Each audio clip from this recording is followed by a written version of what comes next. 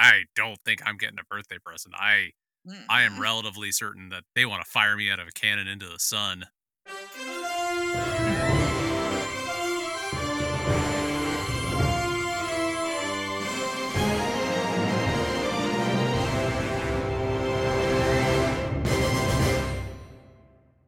Hello, and welcome to 10 Cent Takes, the podcast where we cause whiplash from rapid time leaps, one issue at a time. My name is Jessica Frazier, and I'm joined by my co host, the curious collector, Mike Thompson. Man, my collection has been growing by leaps and bounds lately. And it's curious. Yeah. COVID has not been kind to my closet free space. Oh, well, and you recently gave me my first short box, so that's a I thing. did. So I'm not sorry. no, don't be. I needed a place for them. I looked over at my at my bookshelf one day and went, "Oh no." I have a lot of single issues that are just kind of sitting on a shelf. You know you're a collector when you just have the random piles of single issues hanging out. I just have random piles of trade paperbacks and just like my counter is literally covered. Not only do I have every one of the Sandman series just like chilling on my counter, I got Moon Girl and Devil Dinosaur. Devil Dinosaur, and Yeah. that's just chilling. So I've just got all this stuff like all over. Yeah, it's insidious. It takes over your life one issue at a time. Well, what better way to fill a tiny house shaped like a pirate ship than with comics? Fair. If you haven't listened before, the purpose of our podcast is to study comic books in ways that are both fun and informative. We want to look at their coolest, weirdest, and silliest moments, as well as examine how they're woven into the larger fabric of pop culture and history. This episode, we are returning to our book club, and we will be looking at volumes 5 and 6 of the Sandman series. If you haven't checked out the first couple episodes of the series, I highly recommend you go back and take a listen. It's episodes 15 and 17. Yeah, and we're covering 2 volumes at a time. Yes, we are. So 15 was 1 and 2, and 17 was 3 and 4. So you're joining us for 5 and 6. So welcome aboard. Choo choo! Welcome to the deep end of the pool, children. You don't get an inner tube, and we don't have any water wings. Sorry. There's absolutely no lifeguard on duty. We are not responsible adults at this time. If you are enjoying our podcast, please go ahead and rate and review on whatever platform you're listening on. If that's an option, it's especially helpful if you can rate us on Apple Podcasts. There's a lot of discoverability. Or if you have Overcast, you can always do a star for the episode, and that'll push promotion as well. Or if you're a comic fan and you're liking what we're talking about and you've got some friends who you think would actually enjoy it as well, please let them know. Any little bit helps. We really appreciate all of you who are spending your time with us. We also want to support other podcasts that we really like in this space. So this week's spotlight is on the Last Comic Shop podcast. Here's a quick preview of what to expect from their show. If you want us to feature your show, go ahead and drop us a line. In the not-too-distant future, following the rapid succession of World Wars III and IV, plus the hidden horrors of Secret World War II, there's not much left. All that remains is a place where folks get together to read and discuss comic books. Sometimes they laugh, sometimes they argue, but they always record and upload their transmissions. You've found one of those transmissions today. Welcome to the Last Comic Shop.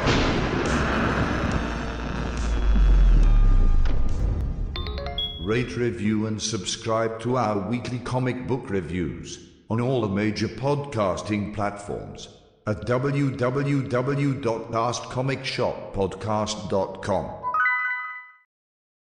Before we leap into our main topic, Mike, what is one cool thing you've read or watched lately?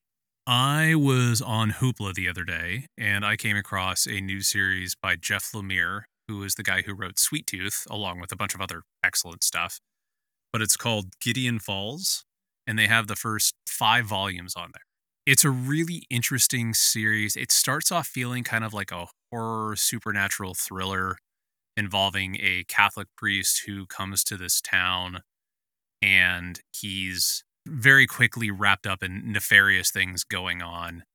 And it's really creepy. And then there's a B story involving a guy who is in this kind of weird dystopian urban environment far away from the small town of Gideon Falls.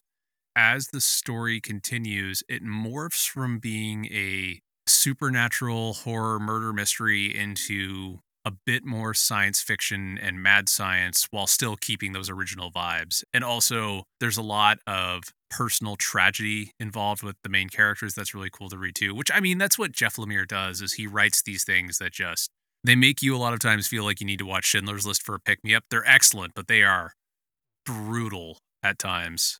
So after I read that, I then proceeded to read through the What If Omnibus that they had on Hoopla. I needed something a little bit lighter to cleanse my palate. That's very relatable. Definitely been in that situation myself. But what about you? Well, I recently purchased the book Herding Cats, which is a black and white anthology comic by Sarah Anderson. Like, this is the woman who did Hyperbole and a Half, right? Yes, yeah. Yeah. And also the one that I've spoken about before, Fangs. Yeah, the love story between the vampire and the werewolf. Uh-huh. Yes, I listen. You do. You're very good.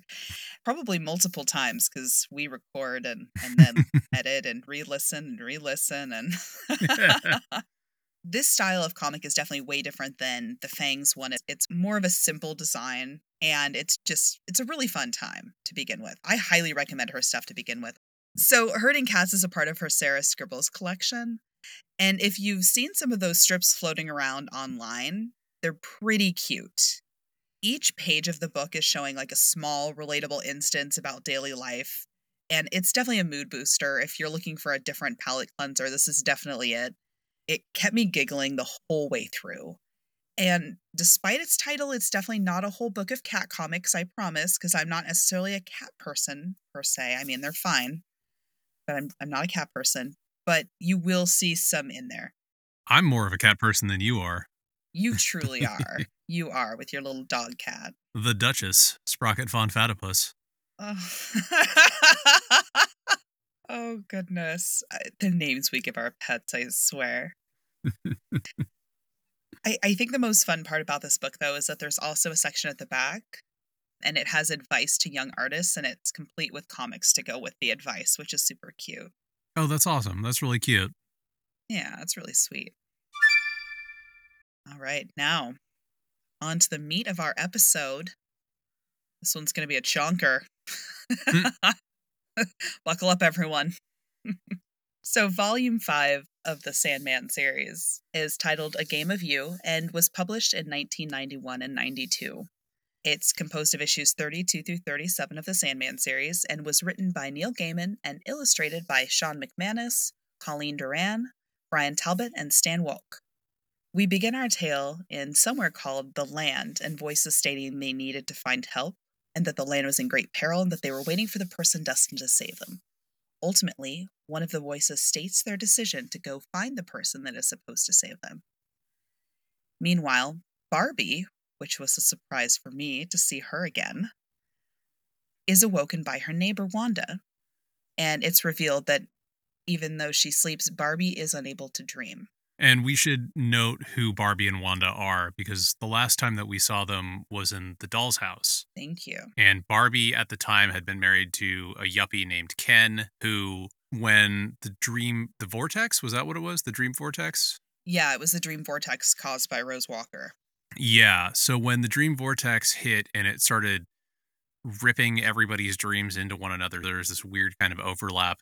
Ken and Barbie had some sort of a fight. We don't know exactly what about, but it was basically, I think it was tied to the fact that Ken was an 80s yuppie Wall Street wannabe, and his fantasies involved things that Barbie found kind of detestable. And then Wanda was the landlord, right? No, actually, that was a different person. But oh, was it? Wanda's a new person, and she's in the new place that Barbie moves to. okay, like I totally read that wrong. I have spent decades thinking that Wanda was the same person as uh I forget uh his name now. yeah. But he was queer in the sense that he was, like, cross-dressing, but not necessarily like, he wasn't necessarily trans from my understanding. Yeah, but the other thing is that on the back of the book, I think they sit there and they refer to the drag queen for this volume, I think. Oh, well, that's just rude. Yeah. That's just Uh transphobic. yeah, hold on. Let's take a look at this now. Well, I am gonna yell about the transphobia, so we'll just rev it up now. We'll get started here. Yeah. So it's literally the promo text on the back is take an apartment house, add in a drag queen, a lesbian couple, some talking animals, a talking severed head, a confused heroine, and a deadly cuckoo. So I don't think that's on Neil Gaiman. I think that's more DC Comics than anything else. No, I agree. That was whoever was writing the cover scripting.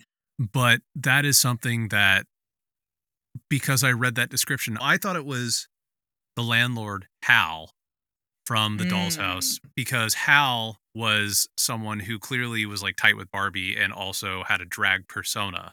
There was a one-off statement about how Hal gave her the address to the landlord for this place where she moved to New York. I missed that. Okay. It's, again, one of those, I'm glad I could catch something that you didn't because it's usually the other way around. Yeah. No, but honestly, between that and the promo text on the back, I thought that Wanda had moved on from her assigned gender and was now living in her actual identity.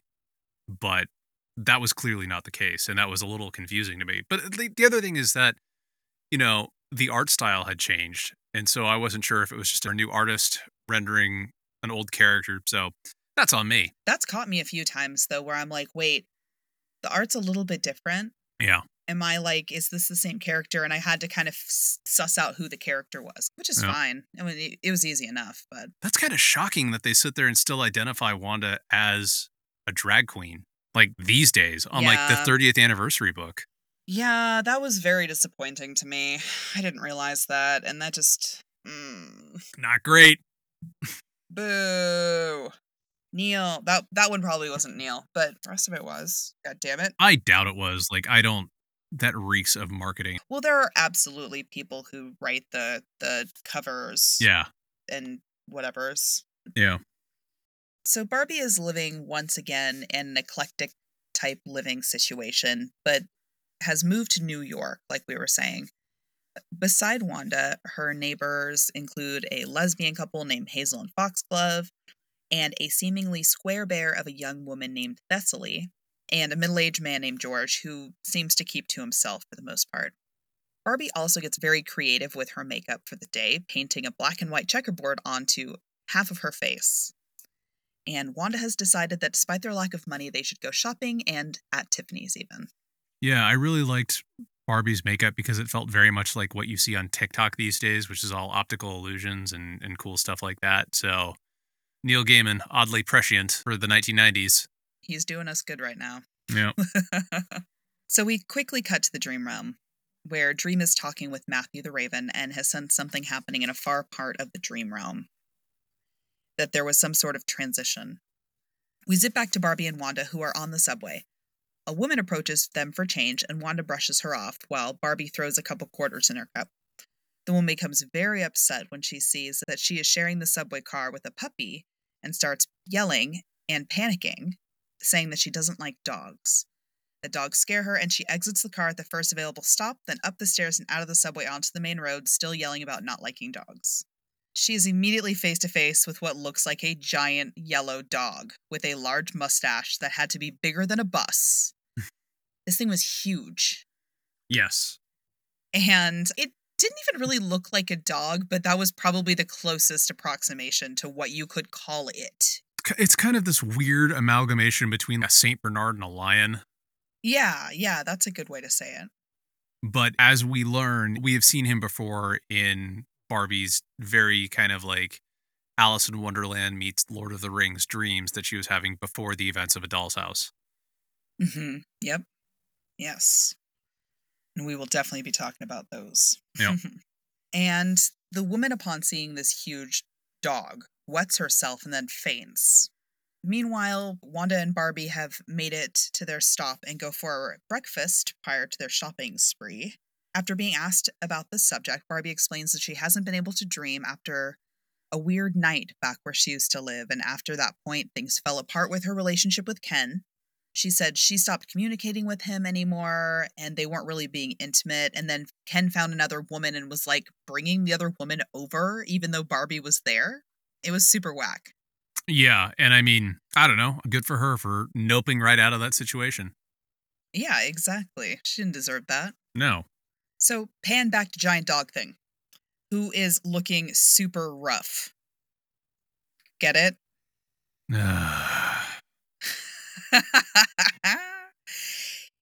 He's still trying to complete his quest, even though he's limping along. The police are trying to cordon off the area, and Barbie and Wanda are passing along that same way. Barbie recognizes her friend, calls him by name, Martin Tenbones, and as he's trying to make his way towards her, the police fire on him from multiple angles. He falls in a heap to Barbie's feet and tells her that she needs to go back. The land needs her, and gives her the porpentine, which appears to be a large pink stone in an ornate fitting on a necklace. Wanda pulls away as Martin dies from his injuries. She gets Barbie home and helps her into her apartment, and Barbie realizes that the necklace was from her dreams. And then her whole room fills with blackbirds who turn white, that was a wild thing. Mm-hmm. And outside the door, George seems very interested in the situation and tries to ask Wanda, but she just brushes him off. Right, and it's kind of creepy. Like, his demeanor is that he seems like that weird sort of infatuated incel who's uncomfortably interested in one of his neighbors. Yeah, he's like at the door with his head down and he's like, "How's Barbie?" Yeah. I wish you could see me, everyone, because I'm just like, grr. Yeah. Then he goes and grabs a whole ass raven and puts it in his mouth and swallows it whole, and grinning the whole time, and mentions the cuckoo. Yeah. By that point in time, it's not surprising that he is off in a creepy supernatural way. There have been enough weird little hints about him throughout the issue. Yeah, he's just kind of lurking most of the time, which is very strange. Yeah. There's a whole lot of other apartment drama, of course, and Hazel was taken advantage of while drunk and is now pregnant but hasn't told her partner Foxglove.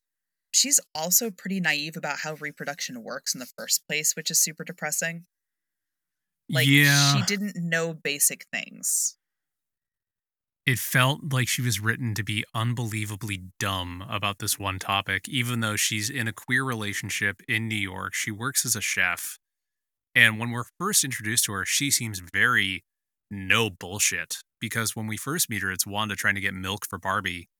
And Hazel is like kind of antagonistic towards Wanda. And you're not sure if it's because she's possibly transphobic or if she's just not a morning person, because they let Wanda come in and grab some milk. And it just seems like they're kind of cranky people who are not thrilled to be woken up in the morning.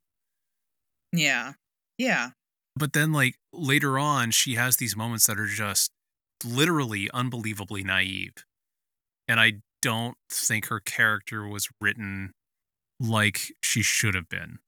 I don't know. I'm curious if when they do an audiobook of this, if they ever get around to it, how Gaiman's going to rewrite her. Yeah. Same. Because I just think, yeah, there was a lot missing from this character. It just didn't feel, like you said, believable as a character, just in all of these different pieces to her. Yeah. So Barbie is still wigging out a bit about her experience and with the birds and everything else and Martin Tenbones, all that stuff, and tries to decompress while watching TV. And she starts drifting in and out of sleep and, by extension, in and out of the dream realm.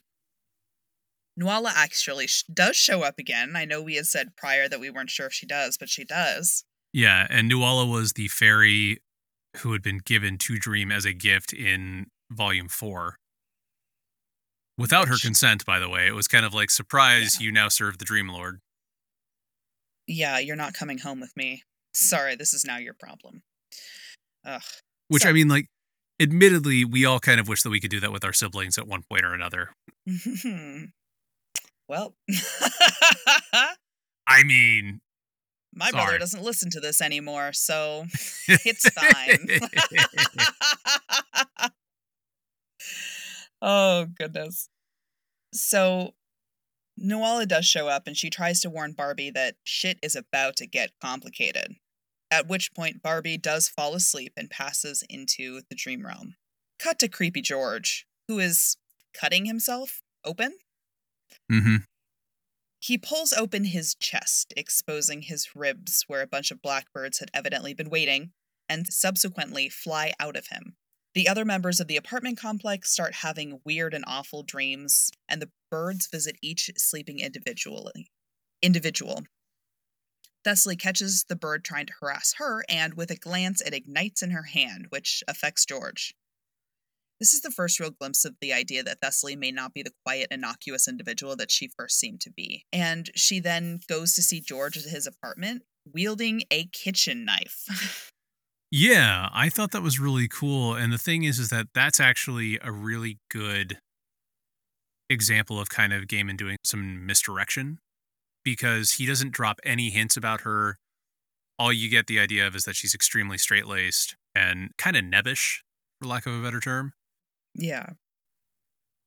Yeah, and then she just busts out powers. And she's really not featured much before this either, which was kind of cool. Yeah, absolutely. And back in the dream realm, Barbie is having to reacclimate herself to her own dream character, as she has only the fleeting memories of the night she spent there. And everybody in the building starts to awaken and the birds disappear. They're all shaken after their nightmares, and one by one Thessaly visits the apartments of the other residents, starting with Hazel and Foxglove, followed by Wanda. Thessaly already knew that Barbie was in trouble, and Wanda used her spare key to get into Barbie's apartment at Thessaly's urging, and Barbie was out cold, still in the dream realm. Thessaly asked Wanda to carry Barbie to George's apartment since Wanda was quote-unquote the strongest. And then Hazel, who, I'm sorry, is just dumber than a rock, points to Wanda's genitals and says, "Hey, you have a thingy." Which, firstly, take a step back, Captain Obvious, and secondly, so the fuck what?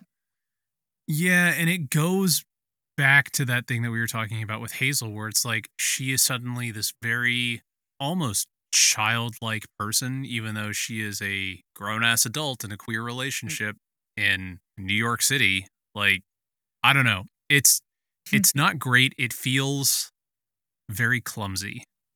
It sure did. And I think childlike is probably the best way to put it, because it did feel that way. Like she was seeing something for the first time, and it's like, girl. It's like, you're pregnant. This isn't the first time you've seen one. Like, seriously. Anyway. Goodness. The party finds George's gross poster-size picture of Barbie that he has framed up on his wall. Yep. And is informed that Thessaly has killed George, and he is in the bathtub. So Wanda's freaked out by all of this, of course. I would also be very freaked out at this. I'm not gonna lie to you. Also, we need to go back for a second. And it's not that Go back. George is dead and in the bathtub. It's, oh no, George is in the bathtub. And they go, oh, is he taking a shower? It's weird that he's taking a shower at 2 a.m. And she's like, no, I killed him and his body is in the bathtub. And that's when the freaking out happens. Yeah. I thought that was great. I loved it. I did too. Because Thessaly left the door open to George's house and everyone's like, George, hello. Yeah, no, they... like, oh. Of course, Wanda's freaked out. And she says that she's going to leave, and she physically cannot. As if by magic. Thessaly also says that she is going to get George to talk, and starts the disgusting process of doing so. She has to remove his eyes, his face skin, and his tongue. This she actually bit out, which was fucking wild as fuck.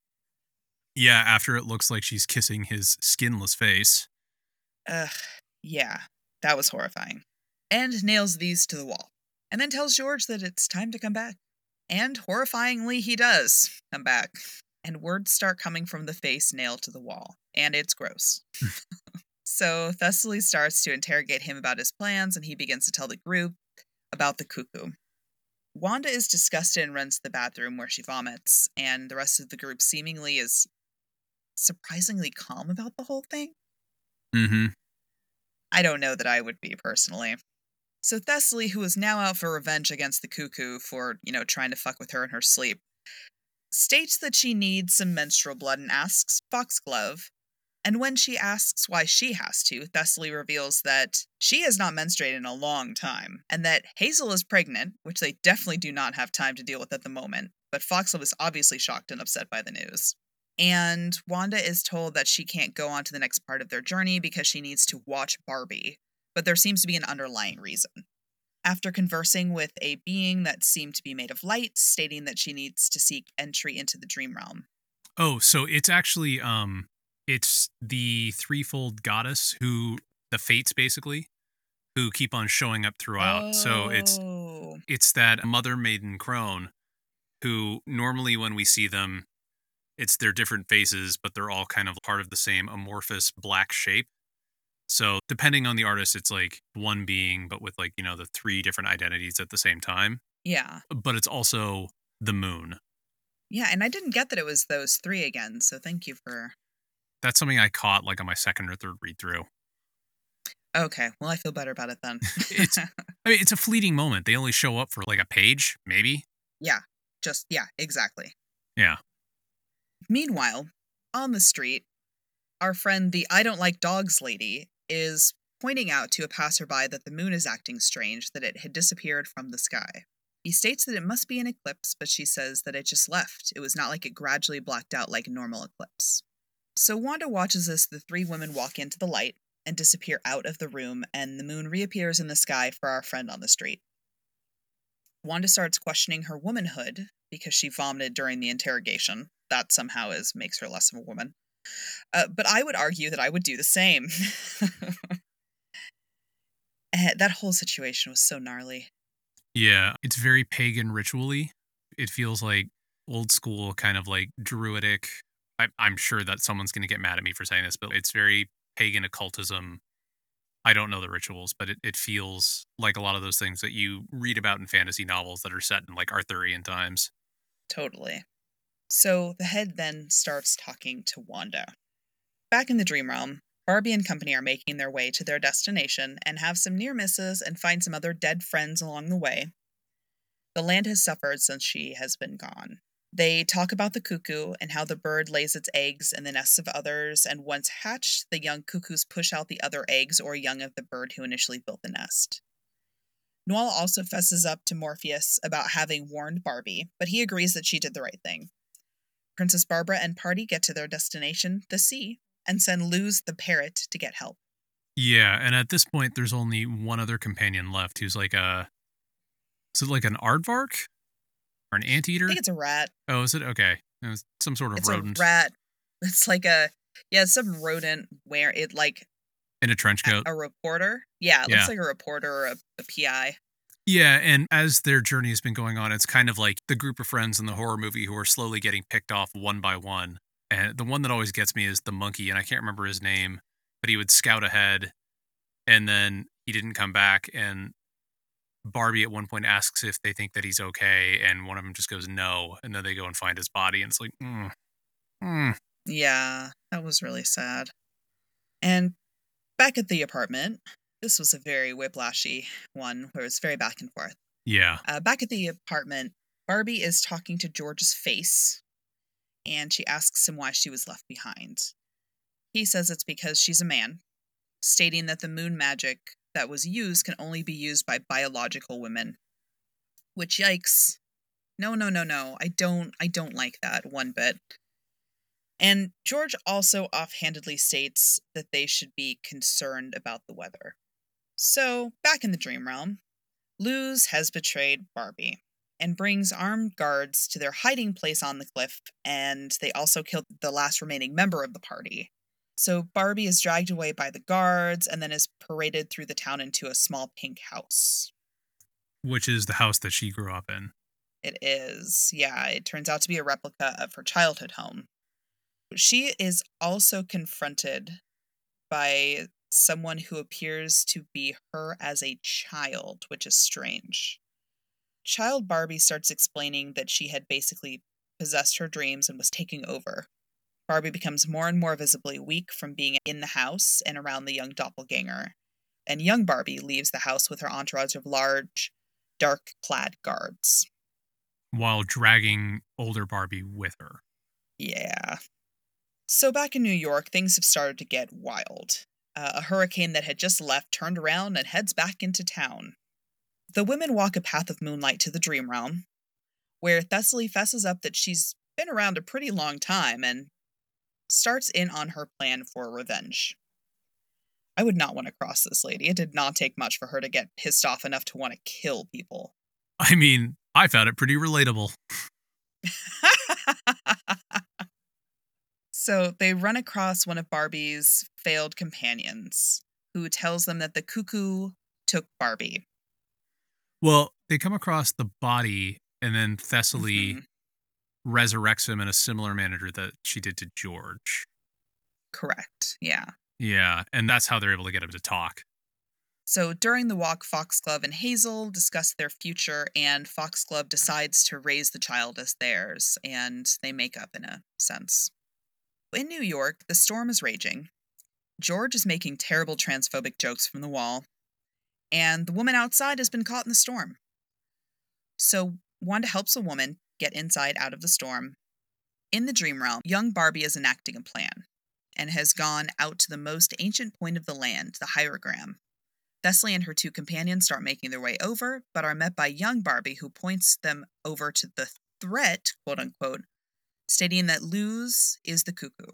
And Luz is a parrot, I might add, so the fact that she's saying the parrot did it is actually kind of a good assumption to make as a cuckoo.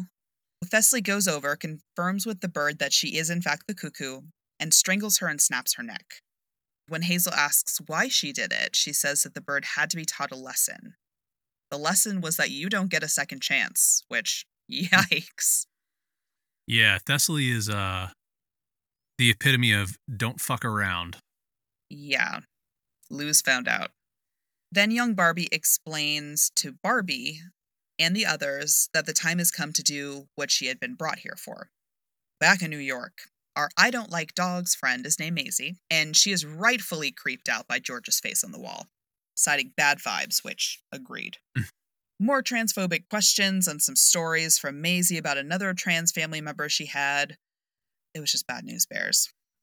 Barbie does as she is told by young Barbie, back in the Dream Realm, and slams the porpentine into the large stone hierogram. And there's a great explosion, at which point it's revealed that young Barbie is actually the cuckoo, and that her goal the whole time had been to get Barbie to destroy the porpentine and the hierogram. And then the cuckoo wouldn't be held in the land any longer, breaking the spell, and the land would subsequently be destroyed. So the necklace also disappears right off of Barbie's sleeping chest back in New York. Morpheus appears and states that he created the land, and puts Barbie back in control of her own mind as she had been bewitched by the cuckoo. And all of the characters of the land start filing past, ending with one dark-haired and scarred woman in white who clearly had history with Dream, like every other fucking woman in here. So Thessaly tries to claim the life of the cuckoo, but Dream is like, nope, and states that he's displeased that she's caused some major shit. Yeah, he was, if I remember right, Dream was upset that she had trespassed into the Dream Realm without his permission. Correct. Yeah. And it's also implied that her getting the goddess to grant her and Foxglove and Hazel passage to the Dream Realm resulted in the hurricane. Oh, no, that was absolutely implied, yeah. Yeah. The implication was that if you pull the moon out of the sky, you're Bad going to shit fuck happens. with the tides. Yeah. So we turn again to New York, where that storm is even fiercer than before. And then there is an explosion of weather from outside, and the world starts turning. In the Dream Realm, Dream states that he owes Barbie a boon, and also reveals that Rose Walker, from our Doll's House volume, had partially caused this mess during that fateful night of converging dreams. Barbie asks that she and the other 3 women get back safe and sound, and they are sent back. And we end Volume 5 with a funeral. Wanda's funeral. Barbie was pulled from the wreckage and was able to recover, but Wanda and Maisie did not make it. The funeral was similarly depressing, and not just because Wanda had passed away, but because they were using Wanda's dead name, and had cut her hair and had put her in men's clothing, And she was buried by her family, who clearly had no idea who she really was, nor cared to listen to find out. And even the headstone had her dead name listed, so Barbie took out a bright shade of lipstick and wrote Wanda on the headstone. Barbie dreams that she sees Wanda with a smiling, pale woman wearing black, and she finally seems happy. Do we ever find out where the funeral is being held? It's implied that it's vaguely South, Midwest. She had to travel for it, and Yeah. it did kind of seem in the South. I don't know that we got an exact location. Yeah, it was somewhere very God-fearing and intolerant of people that are the least bit different. Yeah. Well, what were your overall impressions of this story? And who were your favorite and least favorite characters or events of the 5th volume? This volume is it's an interesting change of pace because up until now, we'd gotten stories where even if Dream wasn't the main character, he played a really prominent role in the narrative, even if he was sitting in the background. And this time around, he really doesn't show up a lot. And when he does, it's kind of just to bookend the story. It's funny because whenever I talk about something that Neil Gaiman wrote and I'm like, oh, it's not my favorite thing by him, it's still better than 95% of things that I've read. This is not one of my favorite Sandman stories. Part of it is just because it does provide that whiplash that you get where we're pivoting back and forth between the dream realm and New York. And there is a clumsiness to a lot of the characters. Like we've already talked about Hazel. I feel like Neil Gaiman was trying to provide a narrative where someone who is trans is human, because he has several scenes with Wanda where Wanda talks about and is very adamant that she is a woman. And the story, the narrative doesn't judge or mock her for that. But as you said, George is gross and transphobic, which makes sense. And Maisie, the homeless lady, is kinder. But, there is still that moment of, are you a man or a woman? And then she relates the story about her grandson. It's not explained if he was just very effeminately gay or if he was trans. But she sounds like she was supportive of him. But then he got killed during some sort of hotel hookup, which, I mean, that was a real risk with gay culture, especially during that time. I think it's one of the clumsier stories of the overall Sandman series. I don't think it's bad, but viewed through a 2021 lens, I think it could stand some revision. I don't know. My opinion is pretty much my opinion, I think, has the least value in any conversation about gender identity because I'm a cis white guy. Back on track. I did actually really enjoy how we got to see some of the characters from the Doll's House return, especially Barbie. It's really frustrating that I kept on thinking that we had seen Wanda in the Doll's House, and it turns out that was some misleading copy that kind of made me think that. Sorry. I liked how we got to see more of a strange fairy tale of a dream from that book and how it was spun out into a larger story that had a bunch of twists and turns. I don't know if I had a least favorite character, honestly. The Cuckoo is a hateful character, but I also thought it was kind of interesting that she was trying to kill Barbie so that she could exist. And then I don't think the Cuckoo shows up again. I think the Cuckoo just bounces after this when she flies off. For some reason, I remember when I thought the Cuckoo was going to come back and be an even bigger, badder, nastier villain, but I don't think that happens. I could be wrong. It's been a while, but I don't think it does. I thought Thessaly was a really great character. We already talked about how the way that they actually reveal that there's a lot more to her character, and also how she is just straight out of fucks all the way through the story. And then I guess my least favorite character is Hazel's character, and it's not because of anything that was really wrong with her role in the story. It was just she was very clumsily written. Yeah. Like I said, I think she just comes across as dumb at the most convenient and unbelievable times. It's too coincidental. Where at one point she's asking about oh, well, don't you have to kill a rabbit to what was it? She was asking about to perform an abortion or no, to see pregnancy test. Yeah. Yeah. Like, come on. Okay, The whatever. actual most ridiculous thing. I know. I don't know. Like, do you agree? Do you disagree? Like, I feel like I might be reading too much into this just with my own thoughts, but Oh no, I was pretty disappointed in how this whole thing was written. I'm not gonna lie to you. I was disappointed in the transphobia. Let's start there. yeah. It just felt like the entire volume, it may have been done with the intention of bringing to light some of the challenges that trans women face, like dead naming or of constantly being told that genitalia is what makes one a woman, hmm or the idea that to do trans correctly, you need to get surgery, or the blatant violence against trans people. But I don't think enough was done to highlight someone doing the right thing and giving an example of allowing someone to just live their life genuinely. And Barbie's a good example of a somewhat decent advocate, but I wish that the lesbians in the building had done more to be open or even just not completely stupid about the situation. It just felt really turfy, Yeah. which, to explain for any of you who don't know what TERF is, it's trans exclusionary radical feminist, which is just a way to say you don't want trans women in your fucking woman club for some fucking odd reason. Yeah. And I mean, back in 1991, when this was written, that wasn't really a thing. Like, gender queerness wasn't really a known thing. It was you were a transsexual. Yeah.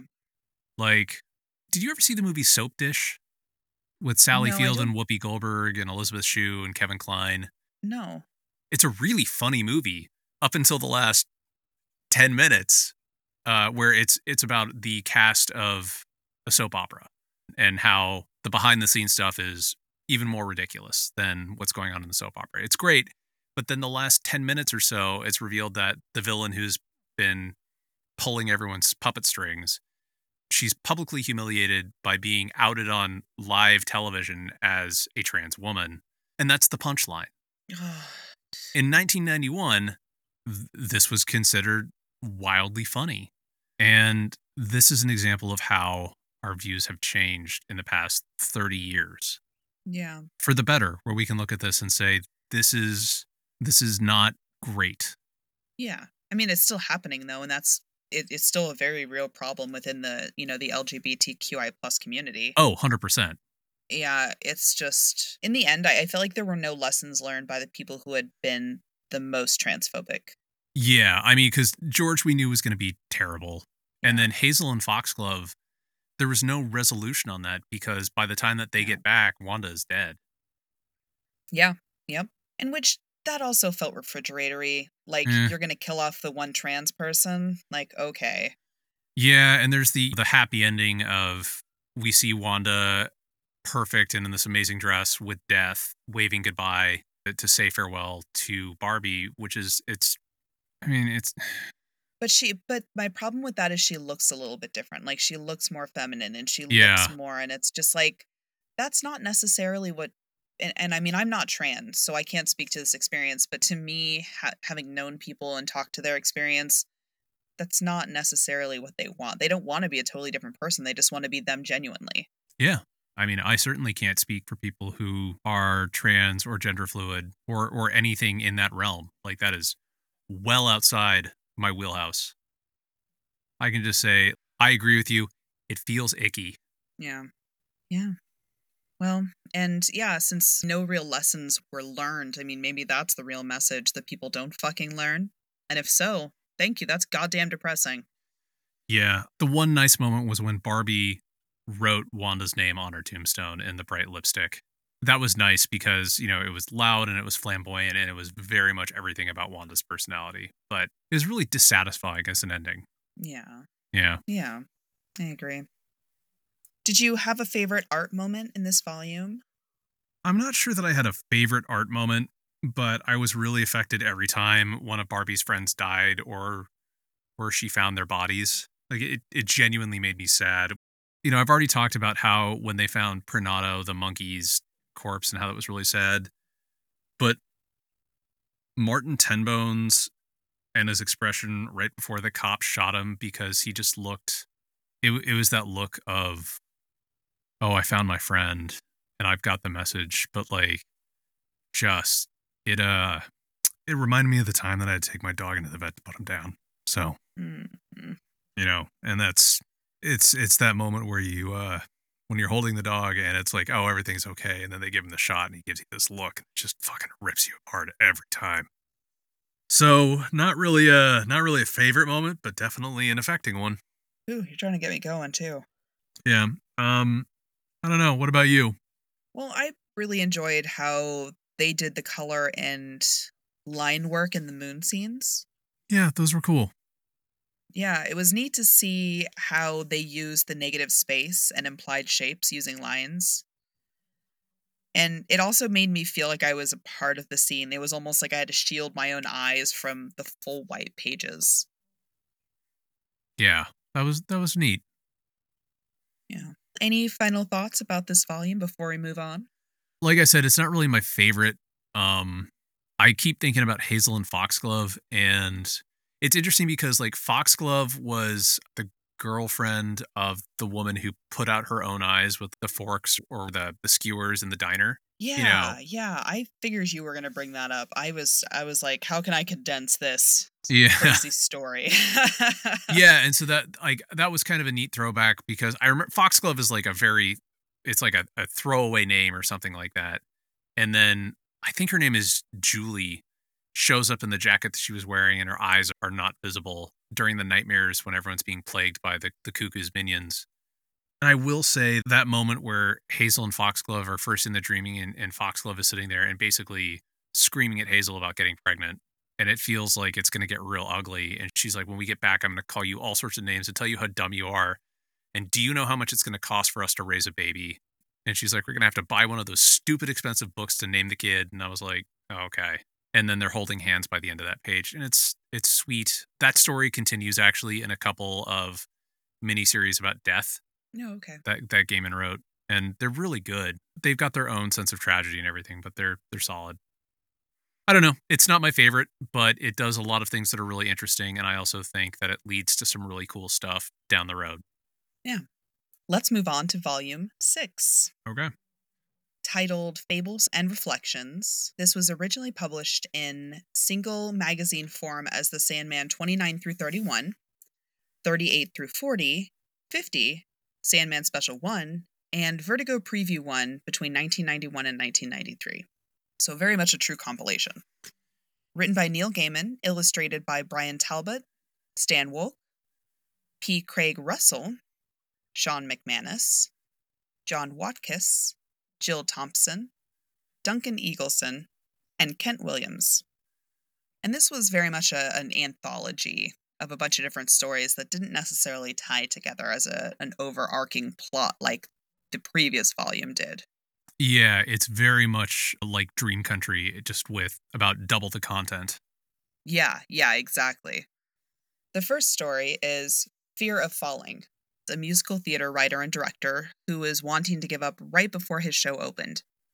While sleeping, he is visited by Morpheus, who ends up inspiring him to take the leap of courage it took to finish his project to completion. Next up was Distant Mirrors, 3 Septembers and a January, the story of the Emperor of the United States. Here's the scene: San Francisco, 1859. Dream is drawn into a contest with his siblings, Desire, Despair, and Delirium, to see who could push a man to his death, each trying different tactics to try to lure him into one of those emotions. When Morpheus entered the scene, he basically just gave the man his exact dream. He wanted to be king, and Morpheus stated that he was the Emperor of the USA. He starts making proclamations about his claim to the throne, and starts gaining popularity and the charity of the town around him. And he actually becomes famous for being the emperor, and is even sought after by tourists visiting San Francisco. He is called crazy at times, but does not fall prey to madness. Desire is unable to tempt him as he already has everything he dreams of. And Despair was never in the picture after his dreams came true. He was truly content, and Dream had won the contest. Death swoops in, looking stylish as ever, and leads him away. Yeah, and Emperor Norton is actually someone who really existed in San Francisco. Like, he's a part of our local history. And I didn't know that. yeah, no, he's Emperor Joshua Norton, the imaginary emperor. He's a really cool part of San Francisco lore, and I highly recommend reading up on him if you ever get the chance. He's one of my favorite stories about the city that I grew up in. Oh, I'm definitely going to look into that now because, I mean, I live just a stone's throw away, and I can't believe I've never heard that before. Yeah. The next story is Distant Mirrors, Thermidor, set in England in 1794, with Morpheus just swooping into the home of Johanna Constantine. And I'm sure that name sounds familiar. In the middle of the night. And I'm not going to lie, it was really creepy when he was just like, nah, boo, all your people are asleep. Just you and I, sugar. I was like, big nope. Yeah. And then he's like, hey, I have this super dangerous mission. You in? She's all, but what's in it for me? And apparently she just believes in vague promises and agrees to help with him and with his family matter that he needs a mortal to intercede in. And it turns out that it is post the French Revolution. The Reign of Terror is in full swing. And Johanna gets caught sneaking through the town late at night with a decapitated head in a bag. You know, casual. Who hasn't been out on a Saturday night with a human head in their satchel? Come on. Missed you out kind of late. Got what you got in that bag? Nothing you'd be interested in. So she ultimately gets picked up by the law, sans head, and is kept as a prisoner, under further threat if she does not tell them where the head is. This whole thing about, like, her spreading superstitions or some bullshit. Yeah, because Robespierre was all about reason and eliminating superstition and religion, if I remember my high school history right. You are correct. It's that whole logic piece, which he was just going off about. So she dreams a little dream and visits Morpheus and reveals that the head is Morpheus' son, Orpheus. So Johanna basically says, this is your fight, but I'm in the ring. A little help over here? Cue the extra creep factor where the law rightfully figures out that she probably hid the head with all the other heads, and go tell her to fetch the one they are looking for. Johanna gets the head, props it up, covers her ears, and tells Orpheus to sing. It drives them mad? Puts them in a trance? Unclear. But she is able to get away and get Orpheus to a little island paradise where he has previously been. We also come to find out that Morpheus is quite the absentee parent. It was so sad. There was this part where Orpheus asks Johanna, basically, does this mean he cares about me? And she's like, don't know. Yeah. It's anyone that's grown up with strained relationships to their parents, like, can just feel that gut punch. Yeah. The fourth story is Convergence, The Hunt. So we find ourselves this time in a story within a story. A grandfather tells his begrudging granddaughter a tale about a man named Vasily, who becomes obsessed with finding a duke's daughter, based on a miniature painting that was given to him by a Romani peddler. As he goes off in search of this woman he has never met, he first encounters the Romani peddler that had given him the miniature. She is dead on the forest path, and he just swoops her bag of items and moves off through the forest.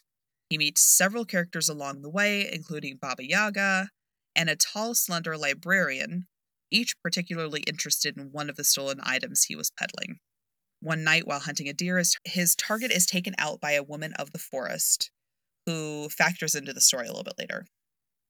Upon reaching the Duke's mansion, he is led to a dungeon to rot, but is saved by the tall librarian who really, really, really wanted that book.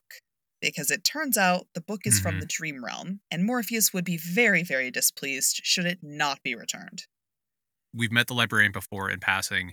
He's Lucian, the librarian of the Dream Realm. Like, he's the first one that Morpheus basically reintroduces himself to once he gets back to the Dream Realm. That's right. In Preludes and Nocturnes. But, like, he doesn't show up a lot. It's one of those things where he's kind of like a central figure to the dreaming, but he doesn't show up a lot in the stories. I don't remember. I think he may have appeared in passing in Season of the Mists. I can't remember. But anyway, sorry. His name is Lucian. Like, that's all I was trying to. Sorry.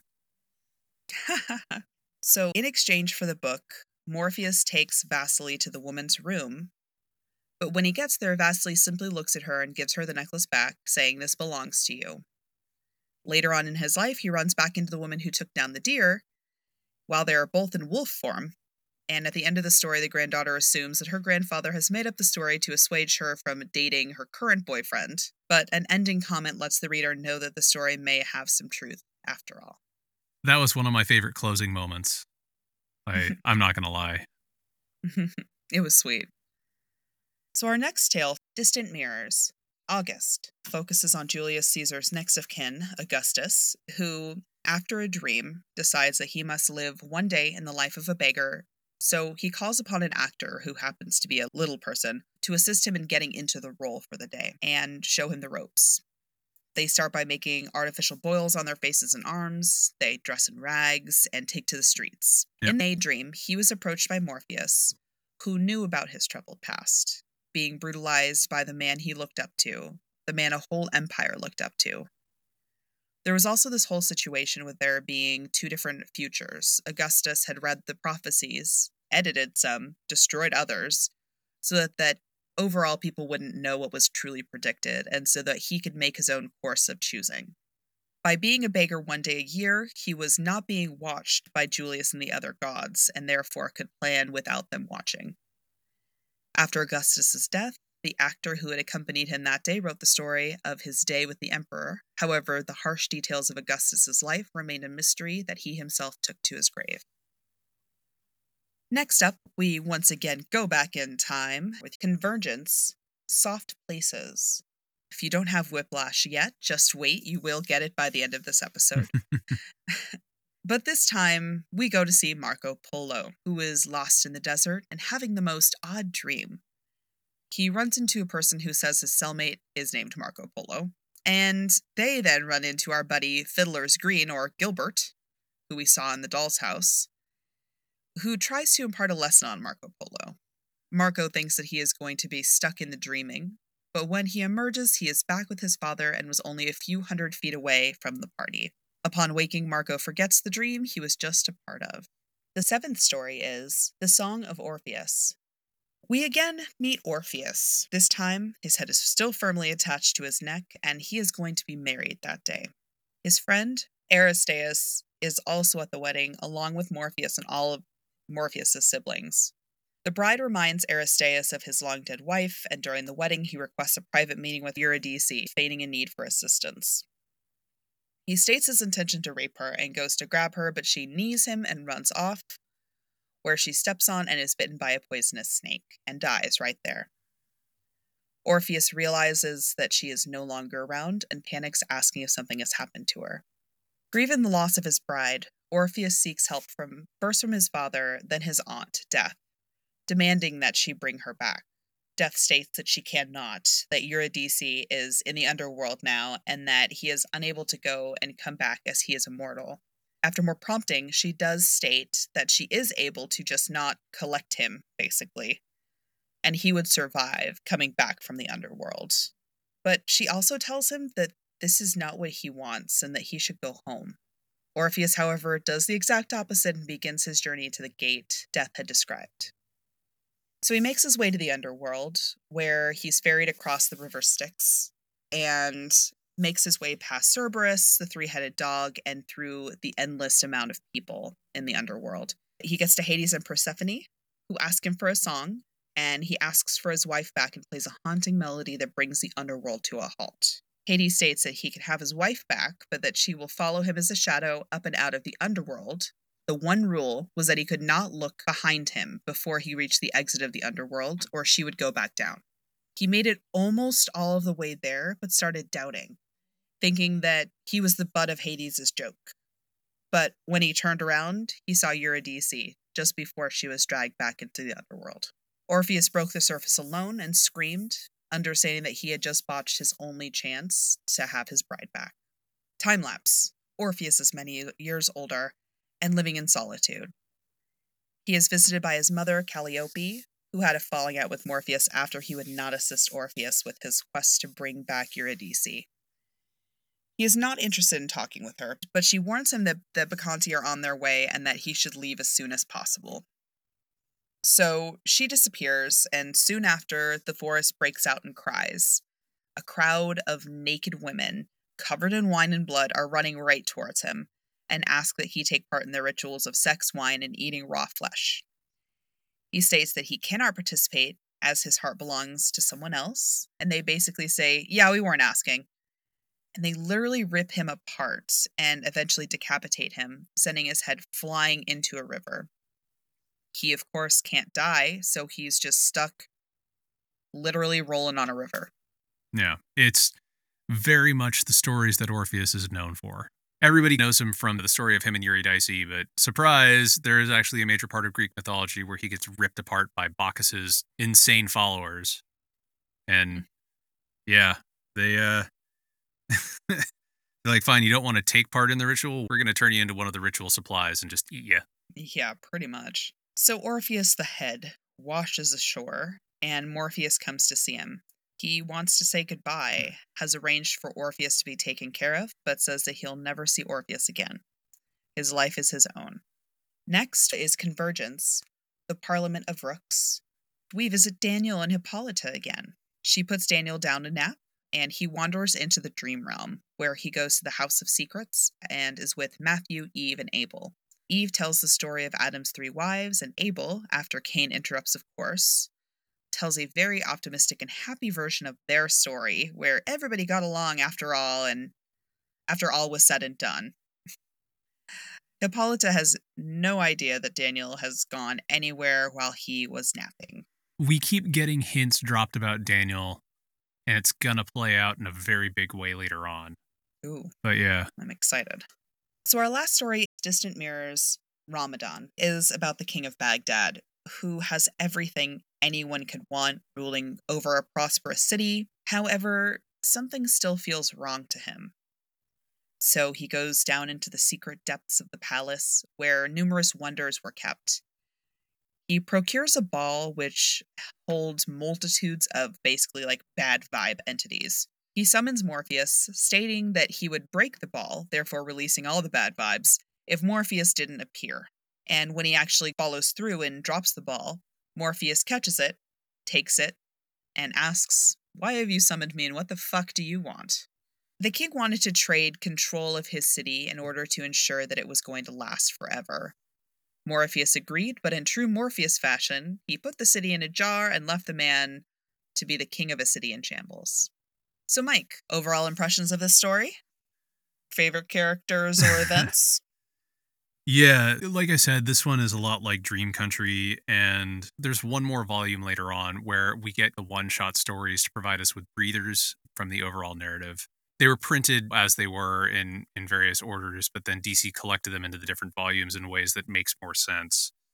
But it's interesting because in this case, we got a collection of stories without another prolonged round of like soul-crushing horror and dark fantasy. I think the anthology volumes actually do a lot to move Sandman from the realm of horror and more into the realm of fantasy, because a lot of the times the individual stories aren't as dark or as brutal. Like a lot of times they're a little bit more philosophical or meditative, but I like them a lot. But I mean, I only own 2 issues of Sandman, like individual, and one of them is issue number 8, which is the first appearance of Death, and the other one is issue 31, which is the one that features 3 Septembers and a January, the story about Emperor Norton. I love that story about Norton. I think that one's great. We already talked about how he was a real person, and he is this really interesting character out of history who is both the epitome of kind of the magic of a dream and also what you can achieve even when you're faced with a ton of tragedy, because he was actually I think he was basically completely wiped out due to a bad rice shipment, and he did die penniless. And at the same time, San Francisco fucking loved him. Like, they kept standing box tickets for him at the Symphony on opening night. He was arrested once by an officer, and the judge actually did immediately dismiss him when he was brought before him and basically said, like, as emperor, he has never declared war. He's never tried to invade anyone. He hasn't done terrible things. Other emperors should be like him. And I loved how Desire tried to tempt him with the ghost of a dead snake oil salesman. And the other bit where it turns out he had like a Chinese information network, where it turns out that the Chinese populace of San Francisco, which was hugely prevalent at the time because of the gold rush and other things. I loved the idea that he actually did have this amazing, fantastical life that was already fantastical, but then there were even more elements of fantasy woven into it. And then the other one is the Parliament of Rooks. It's the story with Cain and Abel and Eve. You know, the Parliament of Rooks hits me in a personal way because the bit where Abel tells the story about him and Cain and it's what this person who just idolized his brother wanted from their relationship, even though they do have their own strange, in certain ways, loving relationship. But also, Cain murders Abel on a regular basis throughout the series.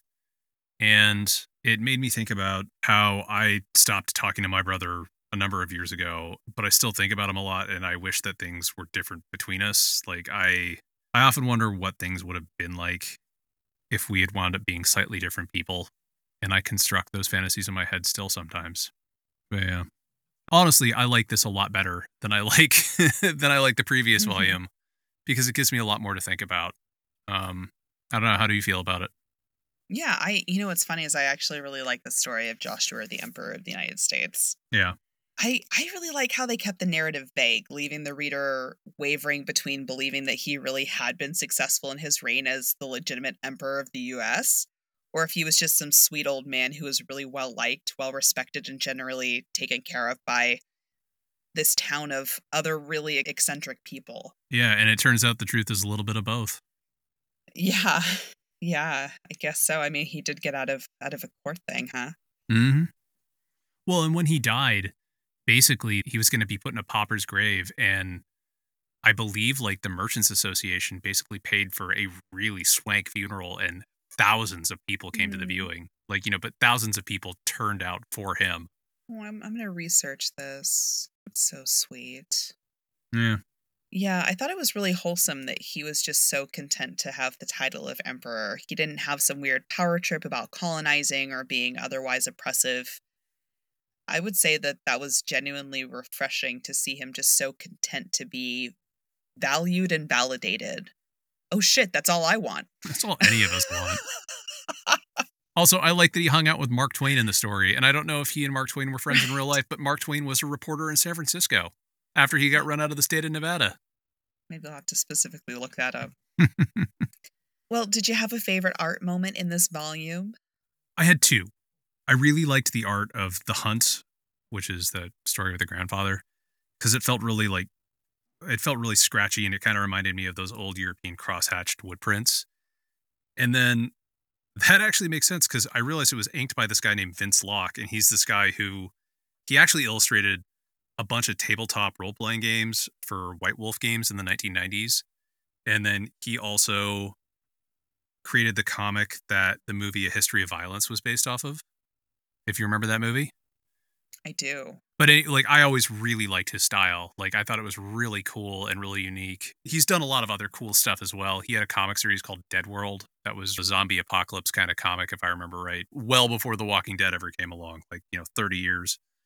And then there's the whole issue of Ramadan, which is the story set in Baghdad. So Ramadan was illustrated by P. Craig Russell, and Russell was the first openly gay comic creator.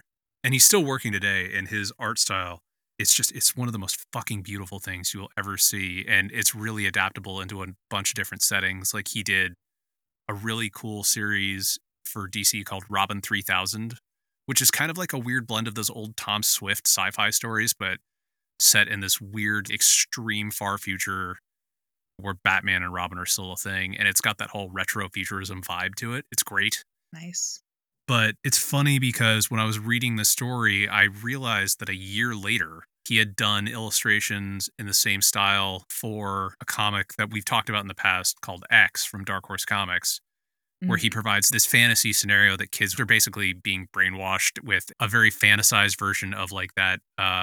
It's like that extreme Muslim terrorist fantasy of like, oh, well, they're promised, a heaven full of virgins or whatever. And he did a stylized version of that, which it sounds gross and tactless. It works really well in the narrative because it does. But yeah, I showed you those. I sent screenshots over because I was like, oh, this is funny. I wonder if his issue of Ramadan, which came out a year earlier, was the reason that this got published. Yeah, and I actually had to I was looking at what you sent me, trying to figure out if it was also in what we were reading. Yeah. Because it did have a very, very similar vibe to everything that's going on with this series. Well, Russell's style it's very unique, and it's really identifiable. And he has worked on some of the coolest stuff. Like, he illustrated what is widely considered to be the first interracial kiss in mainstream comics as well from the 70s. He's really cool. And if you're looking for some cool stuff to read, check him out. He has worked with Neil Gaiman on several things as well, if I remember right. Nice. So anyway, that is the long-winded way of saying that I loved a lot of the art in this volume. Like, how about you? Like, what I'm curious about is because you liked the Emperor Norton story, I'm wondering if you liked the same things that I did. Well, what's funny is I actually liked the difference in how Abel's story was drawn. Just Abel's story in particular. It was done in this cute little anime style of drawing that was completely unique so far to the series. It was chibi style. Yeah, exactly. Exactly. And I just thought it was so refreshing. It was just such a surprise to see that kind of illustration when you're seeing all of this other kind of heavy fantasy, different style. Yeah. So I thought that was really cute. And it was such a small section, but I really I admired the creativity of making the animation of the story match the cheery note of how Abel was trying to spin the tale into something positive. And maybe trying just a bit too hard. Yeah, it's a kid-friendly story for a child that he's talking to. Which, like, at that point in time, like, has contrasted very much with Eve's story and Cain's story talking about the Parliament of Rooks or whatever, which are both a little bit darker. But yeah. Exactly. Well, what do you say we wrap up this and mosey on to our final topic of the evening? Yeah, Final okay. topic of the episode. Yeah, I think this sounds fine. Yeah. Okay. Well, let's move on to our brain wrinkles, which is the one thing comics or comics adjacent that is just stuck within the recesses of the wrinkles of your brain. Mike, what is it? What's there? So this past week, I was watching the latest episode of What If, and my stepson suddenly got interested. And so we went back and we started to watch through all of the What If episodes from the first one on. And that led to him getting very interested. I should preface this by saying he is scary smart for an 11-year-old, and he loves watching videos about theoretical physics and mechanical engineering and all sorts of stuff like that. I don't know what he's going to do in life, but I suspect he is going to do something that requires a lot more intellect than what I've got. And so he got really interested in the multiverse, and then he had questions about the multiverse and how that came about.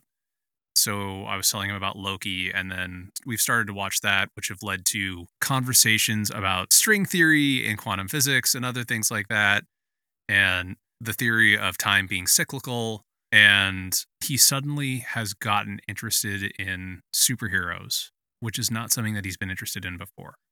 And it's a lot of fun for me to sit and talk with him about it while also trying to sound smart to an 11-year-old, which is a new experience. But yeah, it's one of those things where I keep thinking about how when I was growing up, people really were very dismissive of comics. And even until now, like, I remember I would have dates with people where when they heard that I read comic books, they would make very shitty comments about it.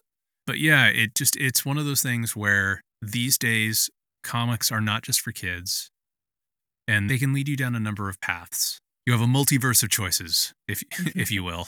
So on a related note, the podcast Dear Watchers is a really wonderful show that focuses on different what if comics from across Marvel's history. And if the multiverse gets your engine going, you should check that out. Nice. So it's something that I'm thinking about. And how silly comic books have helped me bond with my stepson a little bit more. That's so sweet. Yeah, it's all right. What about you? What can't you let go of? Well, we're really going to end this thing on a downer, because apparently we're running out of paper to make comic books. I'm so depressed. Like, as in, like... Just the world. Oh, man. Well...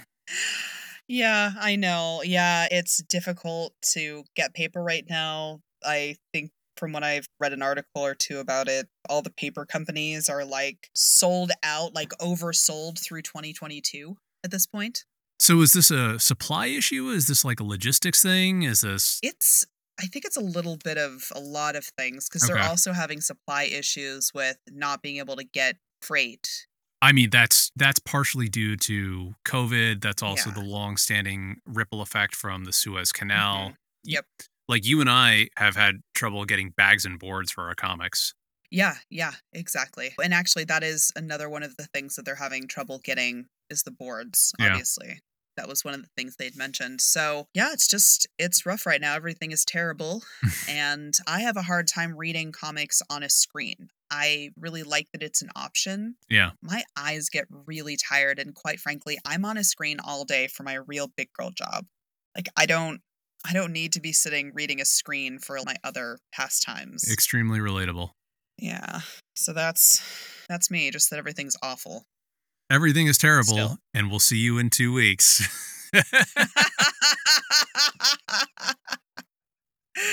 Yes, that being said, thank you all for being here. We really appreciate you listening. We'll see you again in 2 weeks. Mike will be hosting some mystery something or other. Yeah. Oh, yeah. Actually, the episode after this, I'm really excited about because I believe that is going to be our. I believe that's going to be our comic book couples counseling episode. It is. I think you're right about that. I was Yeah. trying to remember what order we were doing things in, but yeah, I think you're right about that. Yeah, we're recording everything out So of order, but there- yeah, it's no. I'm We are. I'm really excited about that because I'm just going to say I'm really excited about it. I don't want to spoil it yet. Yeah. No, they're an amazing podcast. If you want to go listen to them, Comic Book Couples Counseling, it's they're great. I love them. Yeah. So that's all I'm going to say. Yeah. Well, in that case, we'll see you in 2 weeks, everyone. Yeah. Take care, guys. Thanks for listening to 10 Cent Takes. Accessibility is important to us, so text transcriptions of each of our published episodes can be found on our website. This episode was hosted by Jessica Frazier and Mike Thompson, written by Jessica Frazier, and edited by Mike Thompson. Our intro theme was written and performed by Jared Emerson Johnson of Bay Area Sound. Our credits and transition music is Pursuit of Life by Evan MacDonald and was purchased with a standard license from Premium Beat. Our banner graphics were designed by Sarah Frank, who goes by Look Mom Draws on Instagram. If you'd like to get in touch with us, ask us questions, or tell us about how we got something wrong, please head over to 10centtakes.com or shoot an email to 10centtakes@gmail.com. You can also find us on Twitter. The official podcast account is 10 Cent Takes. Jessica is Jessica with a, and Jessica has a K in it. And Mike is Vansau, Vansau. If you'd like to support us, be sure to download, rate, and review wherever you listen. Stay safe out there. And support your local comic shop.